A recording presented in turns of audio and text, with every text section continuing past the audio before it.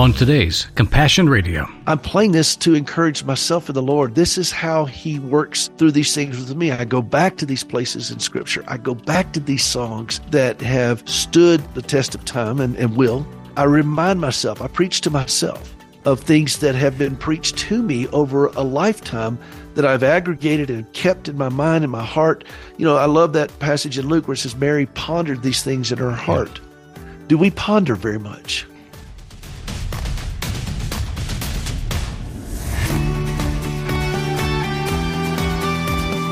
Well, our guest starts off with an important question for today's broadcast, and I'll restate it another way. What do you think God ponders? What does He store up in His heart? Well, I'm 100% certain that the answer includes you. Hi, I'm Bram Floria with Compassion Radio, and we're welcoming back our good friend, Peter Rosenberger, for a third day of pondering some pretty deep things. As a constant caregiver and partner in ministry with his wife, Gracie, Peter's become a force to reckon with in the world of caregiving, and he cares for those caregivers with a liberal gift of love, listening, and lingering. He's the host of a nationally syndicated weekend radio program called Hope for the Caregiver, and I cannot recommend it highly enough. You can find out all about it at where else? HopeForTheCaregiver.com. Peter was also directly involved with a spiritual and compassionate response to the horrific tragedy at Covenant Church and School in Nashville, Tennessee. He was there not because he's now a recognized expert in responding to crises, but because it was his home church for nearly 20 years, and he personally knew many of those killed. We cover all of that and his ongoing ministry in this wide-ranging discussion. If you didn't hear the previous episodes, you'll find all three on the Compassion Radio website in the broadcast archive. We'll pick it up today with a recap of Peter's answer to the question of what rest looks like for a full-time caregiver. And I said to them, rest and sleep are two different things. Yeah. Rest is that confidence that I know I am not facing any of this alone. Yeah. And that, oh, death, where is thy victory? Grave, where is thy sting? He tasted death for all of us, that we wouldn't have to as believers. That's the promise. Yeah. We are not permanently exiled to this. So when we leave this body, Scripture says to be absent in the body is present with the Lord. All of these promises, do we believe them or not? And if we don't anchor ourselves in that, what are we anchoring ourselves in? What does that look like? The question you're talking about, Peter, is encouraging people to dare themselves to ask that question. Am I willing to let God put that to the test? Whether I truly believe these things or not. Are we giving Him the right to observe us, to pass judgment on how well we have poured ourselves into Him and allowed Him to pour Himself into us? Well, it goes back to what we talked about earlier. I just don't think we are saved to sit around in an enclave somewhere and wait for the rapture. Yeah. You know, and there seems to be quite a few people that kind of think that way. Let's isolate ourselves all from this and just wait for Jesus to come back and take us home. Yeah. And I don't see anywhere in Scripture that supports that. No. I see that we are called to be light and salt to this world, to minister, to go into all the world and tell the good news and make disciples, which is to teach. And we teach through our words. We teach through our music. We teach through showing up and just being. We suit up, show up, and shut up. And we can teach through that. And Peter has a lot of words to share with us about how to shut up. That's what, no, I don't. Yeah. I have no words of that. But I have a lot of admonitions that I've collected over the years. Fair enough. What I appreciate about you, Peter, is that you're there and you're raw and you're honest with us. And you, at the same time, seem to have an undercurrent of joy when a lot of people who are caregivers, who spend the majority of their time, if not every single minute of their time, caring for others, don't seem to possess. And you've allowed God to bring it to you. You've accepted that gift of joy in the midst of all this and see it for the treasure it really is. I'll put you to the task here at the end of our interview. We've been talking for a good hour or more, you and I, about you as a caregiver and an expert caregiver, one who speaks to this issue on a radio program every week across this nation, who have thousands of people listening to you to have hope for another day, to keep hanging on to serve those that God's put in their lives. You've also been called to sit down, as we discussed, at the funeral of a good friend of yours from your home church back in Nashville, the Covenant Church. And that Presbyterian church and the school was the one that was attacked and it made national news. So that's our backdrop for this entire discussion. I want to ask you, Peter, as someone who knows better than most, how are you dealing with your own grief and your own, I can't believe this happened to my friends? How's God bringing you through that right now? When a baseball team is in trouble, or any team is in trouble, they don't come up with a trick play. Yeah. They go back to the fundamentals. You're going to throw better, run better, hit better, work as a team better, all those kinds of things. You go to the fundamentals. So what are the fundamentals of our faith? How do we deal with this? And I go back to the fundamentals. I go to music. One of the songs I played at the Prelude as people were coming in was the hymn that was written by Cleland McAfee back in the early 1900s. And his brother's 2 daughters died within a day of each other of diphtheria. Yeah. They were kids. The whole community was rocked.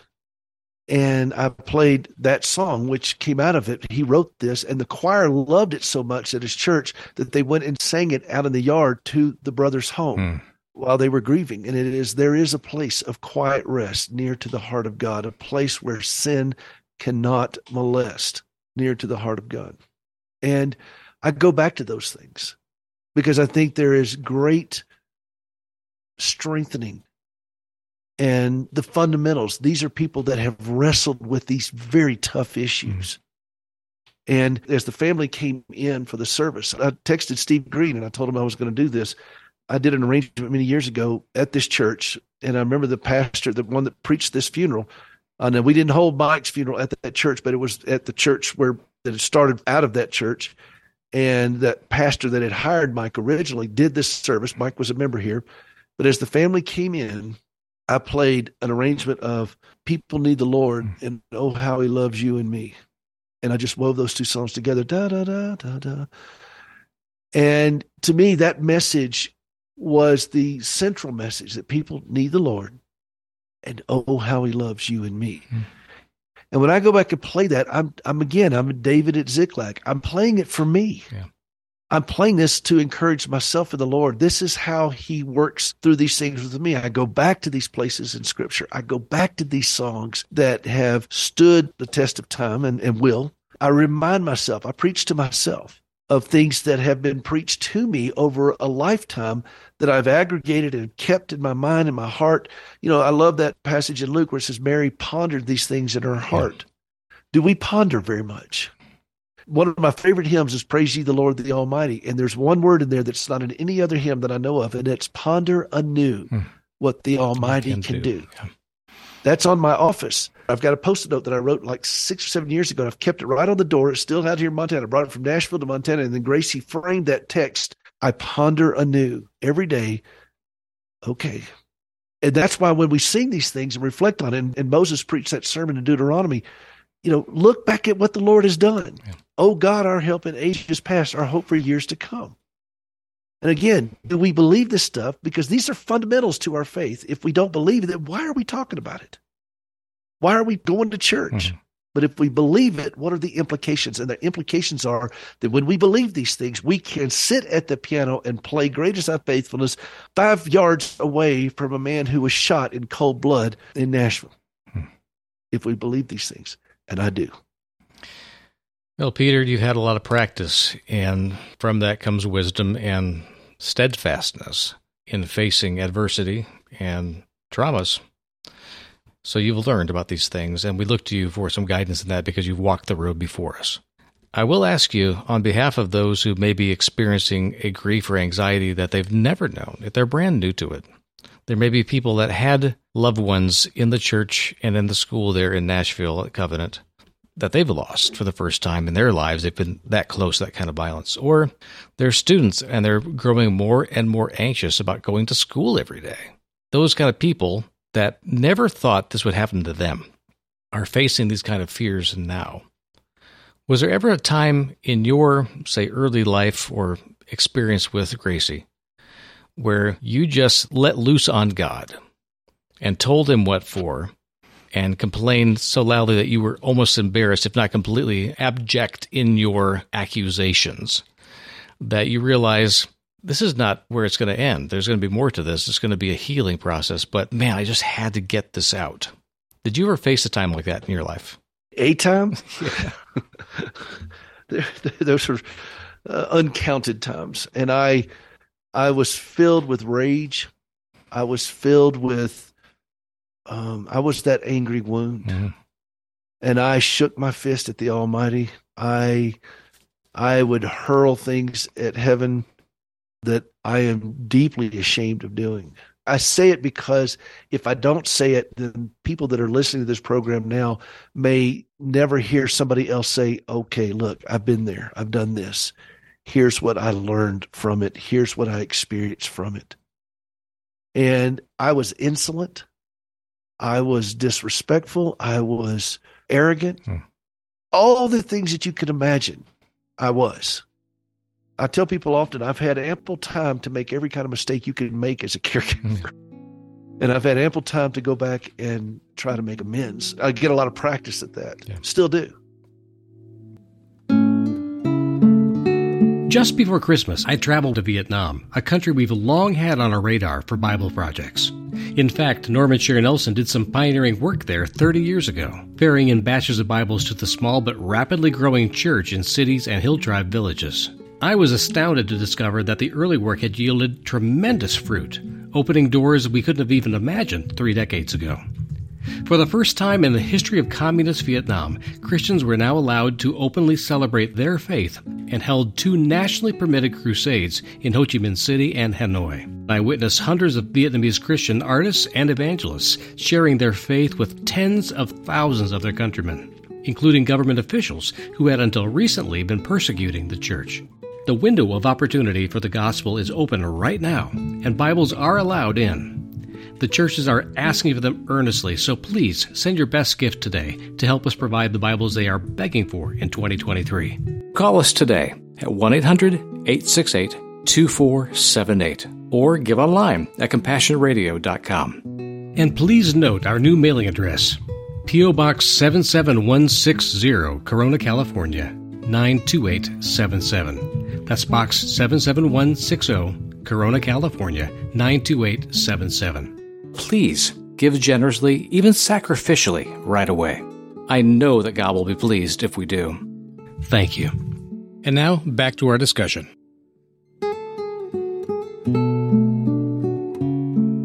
I tell people often, I've had ample time to make every kind of mistake you can make as a caregiver. And I've had ample time to go back and try to make amends. I get a lot of practice at that. Yeah. Still do. I've learned a couple things. One of them is that God's not uncomfortable with me being uncomfortable. He doesn't really get all that worked up about it because he knows what he's doing. And I've, over time, learned to trust that. Don't particularly like it. I will never say, yay. Jesus didn't skip all the way to the cross. It's fair to say, too, Peter, that the Father is not insouciant about our suffering, where he's just like, oh, there it goes again. He is impassioned in his depth of concern and empathy with and compassion for what we're going through and expresses it. And if Paul can put words to it, which I have always loved, which is that he intercedes for us with groanings too deep for words. In other words, even God, it seems, can be at a loss for words and knows that you are too and will still mourn with you. That's there too. I go back to the surgeon. The surgeon picks up a scalpel and he cuts, knowing that he is hurting this person. I've seen surgeons do a lot of things to Gracie over the years. And they knew that it was causing her pain, and it would cause her pain when she came out. They had a whole team of people ready to help with the pain medicine after she came out of surgery because he knew that what he was doing to her was extremely painful. Yeah. And would be shown for what it was when she woke up. Yeah. And he did it with precision, with training, with expertise, not uncaring, but recognizing the higher purpose of what's going on here, the necessity of this. And I'll leave you with this. This is what I've learned. When our son Parker fell off the gym playground equipment one time in Nashville at church, he was just 3, and we had to take him to the doctor to get him sewn up. He had a big gash under his chin. And I held him down while the doctor stitched him up.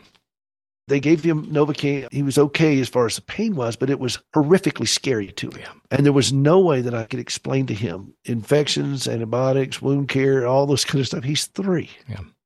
And I found myself saying to him, it's okay. I'm here. I'm here. I'm here. I'm here. I'm here. Daddy's here. I'm here. as I have gone through things that God has allowed to be very uncomfortable for me and watching Gracie go through it, that is the overarching message that I've gotten. It's okay. Daddy's here. I'm here. I'm here. I'm here. It's going to be okay. That assuring presence that lets me know that I am not abandoned in this. Yeah. There is purpose. There is meaning. And after Parker was sewn up, I just held him. This is what I've learned. Yeah. Giving people the right to own and speak for their own suffering is a wise, caring thing to do. And not telling them to shut up before they're ready.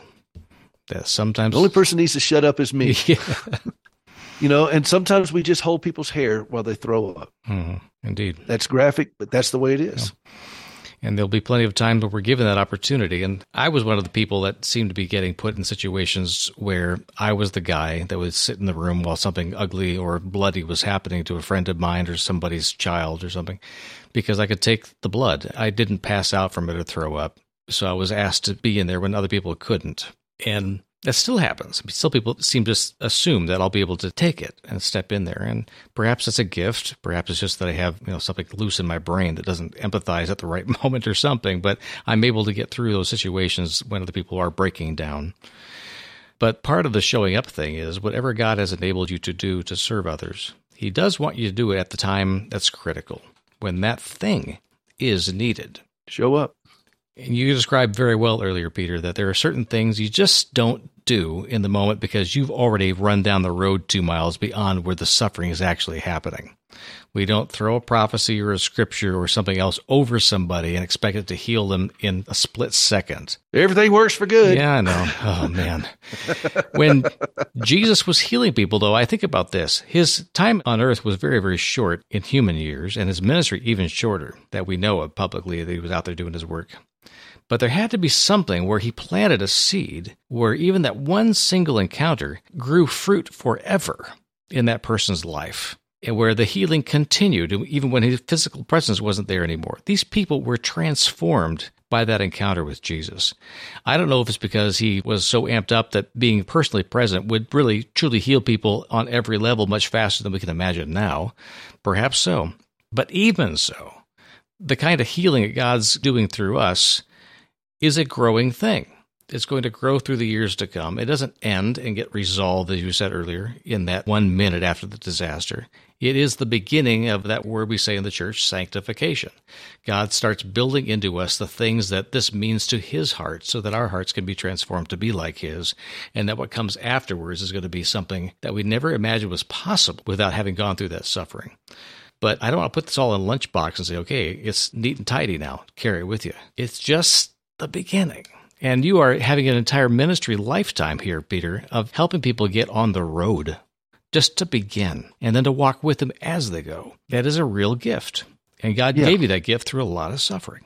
Yes. So I thank you for doing it. I also thank you for being willing to share it and being willing to speak to it. And sometimes being willing to just shut up about it. I appreciate you as a friend. Thank you, Bram. Me too. I feel that way. And I thank you for you and Sandy and the continued insights that you pour into our lives. We got many more of these kind of conversations to go. Yeah. It's a lifelong process. It's not a one and done. Yeah.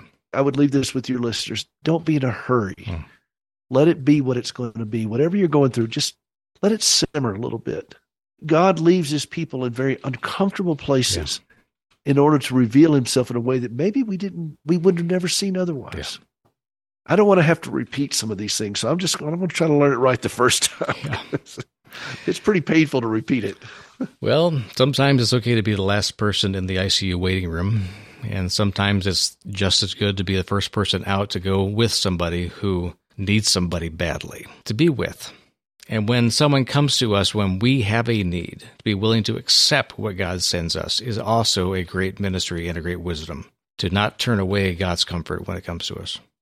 Thank you for comforting us through some of the anxieties that our entire nation's feeling over the tragedy that happened again in Nashville.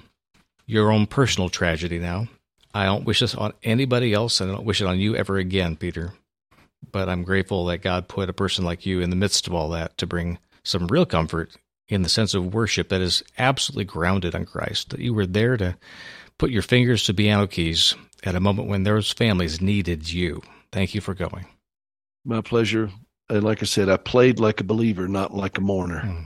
Amen to that. And there is a difference. I want to thank again my friend Peter Rosenberger of the Hope for the Caregivers program, heard nationwide on Saturdays, where he actually addresses and talks to personally people who are in the same position he is, being a full-time caregiver.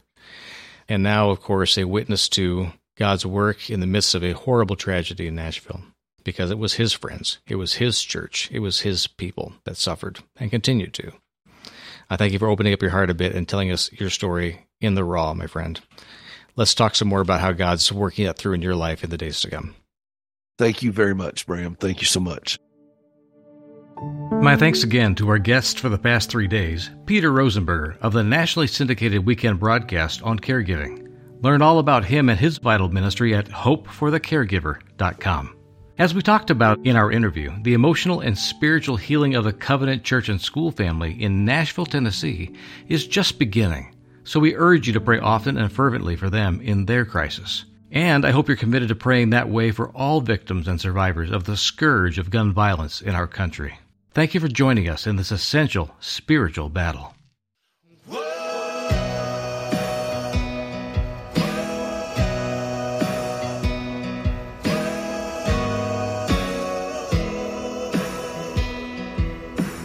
I belong to Jesus. Oh, blessed mystery, the vilest of all sinners now, forgiven and redeemed. Oh, the depths of darkness, His love would reach down through to cover me with mercy and hide me in His wounds. Oh, hallelujah, oh, bless His name. 10,000 years will just begin my song of praise. Oh, hallelujah, sing it again. I belong to Jesus, I belong to Him.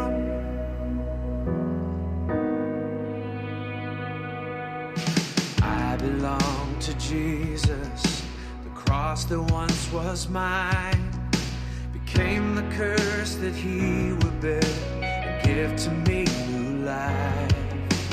I am His forever, forever He is mine. My freedom bought and paid for by His blood divine. Oh, hallelujah, oh, bless His name. 10,000 years will just begin praise. Oh, hallelujah, sing it again. I belong to Jesus, I belong to Him.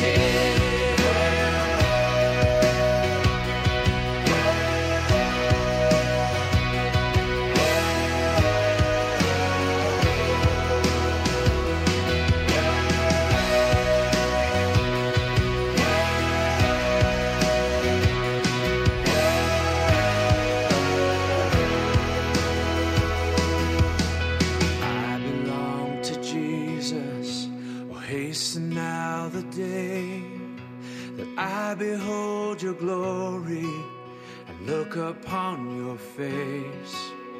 Robed in holy splendor, like thunder we will stand. The voice of every saint declaring, worthy is the Lamb. Oh, hallelujah, oh, bless His name. Begin my song of praise. Oh, hallelujah, sing it again. I belong to Jesus, I belong to Him. Oh,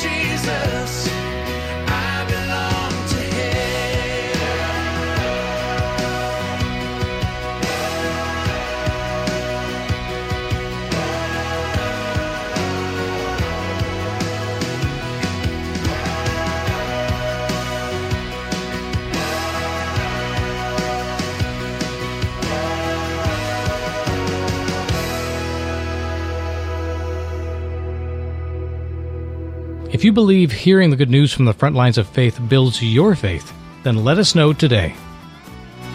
Just visit our website, CompassionRadio.com, or call our toll-free order line, 1-800-868-2478. And please note our new mailing address, P.O. Box 77160, Corona, California, 92877.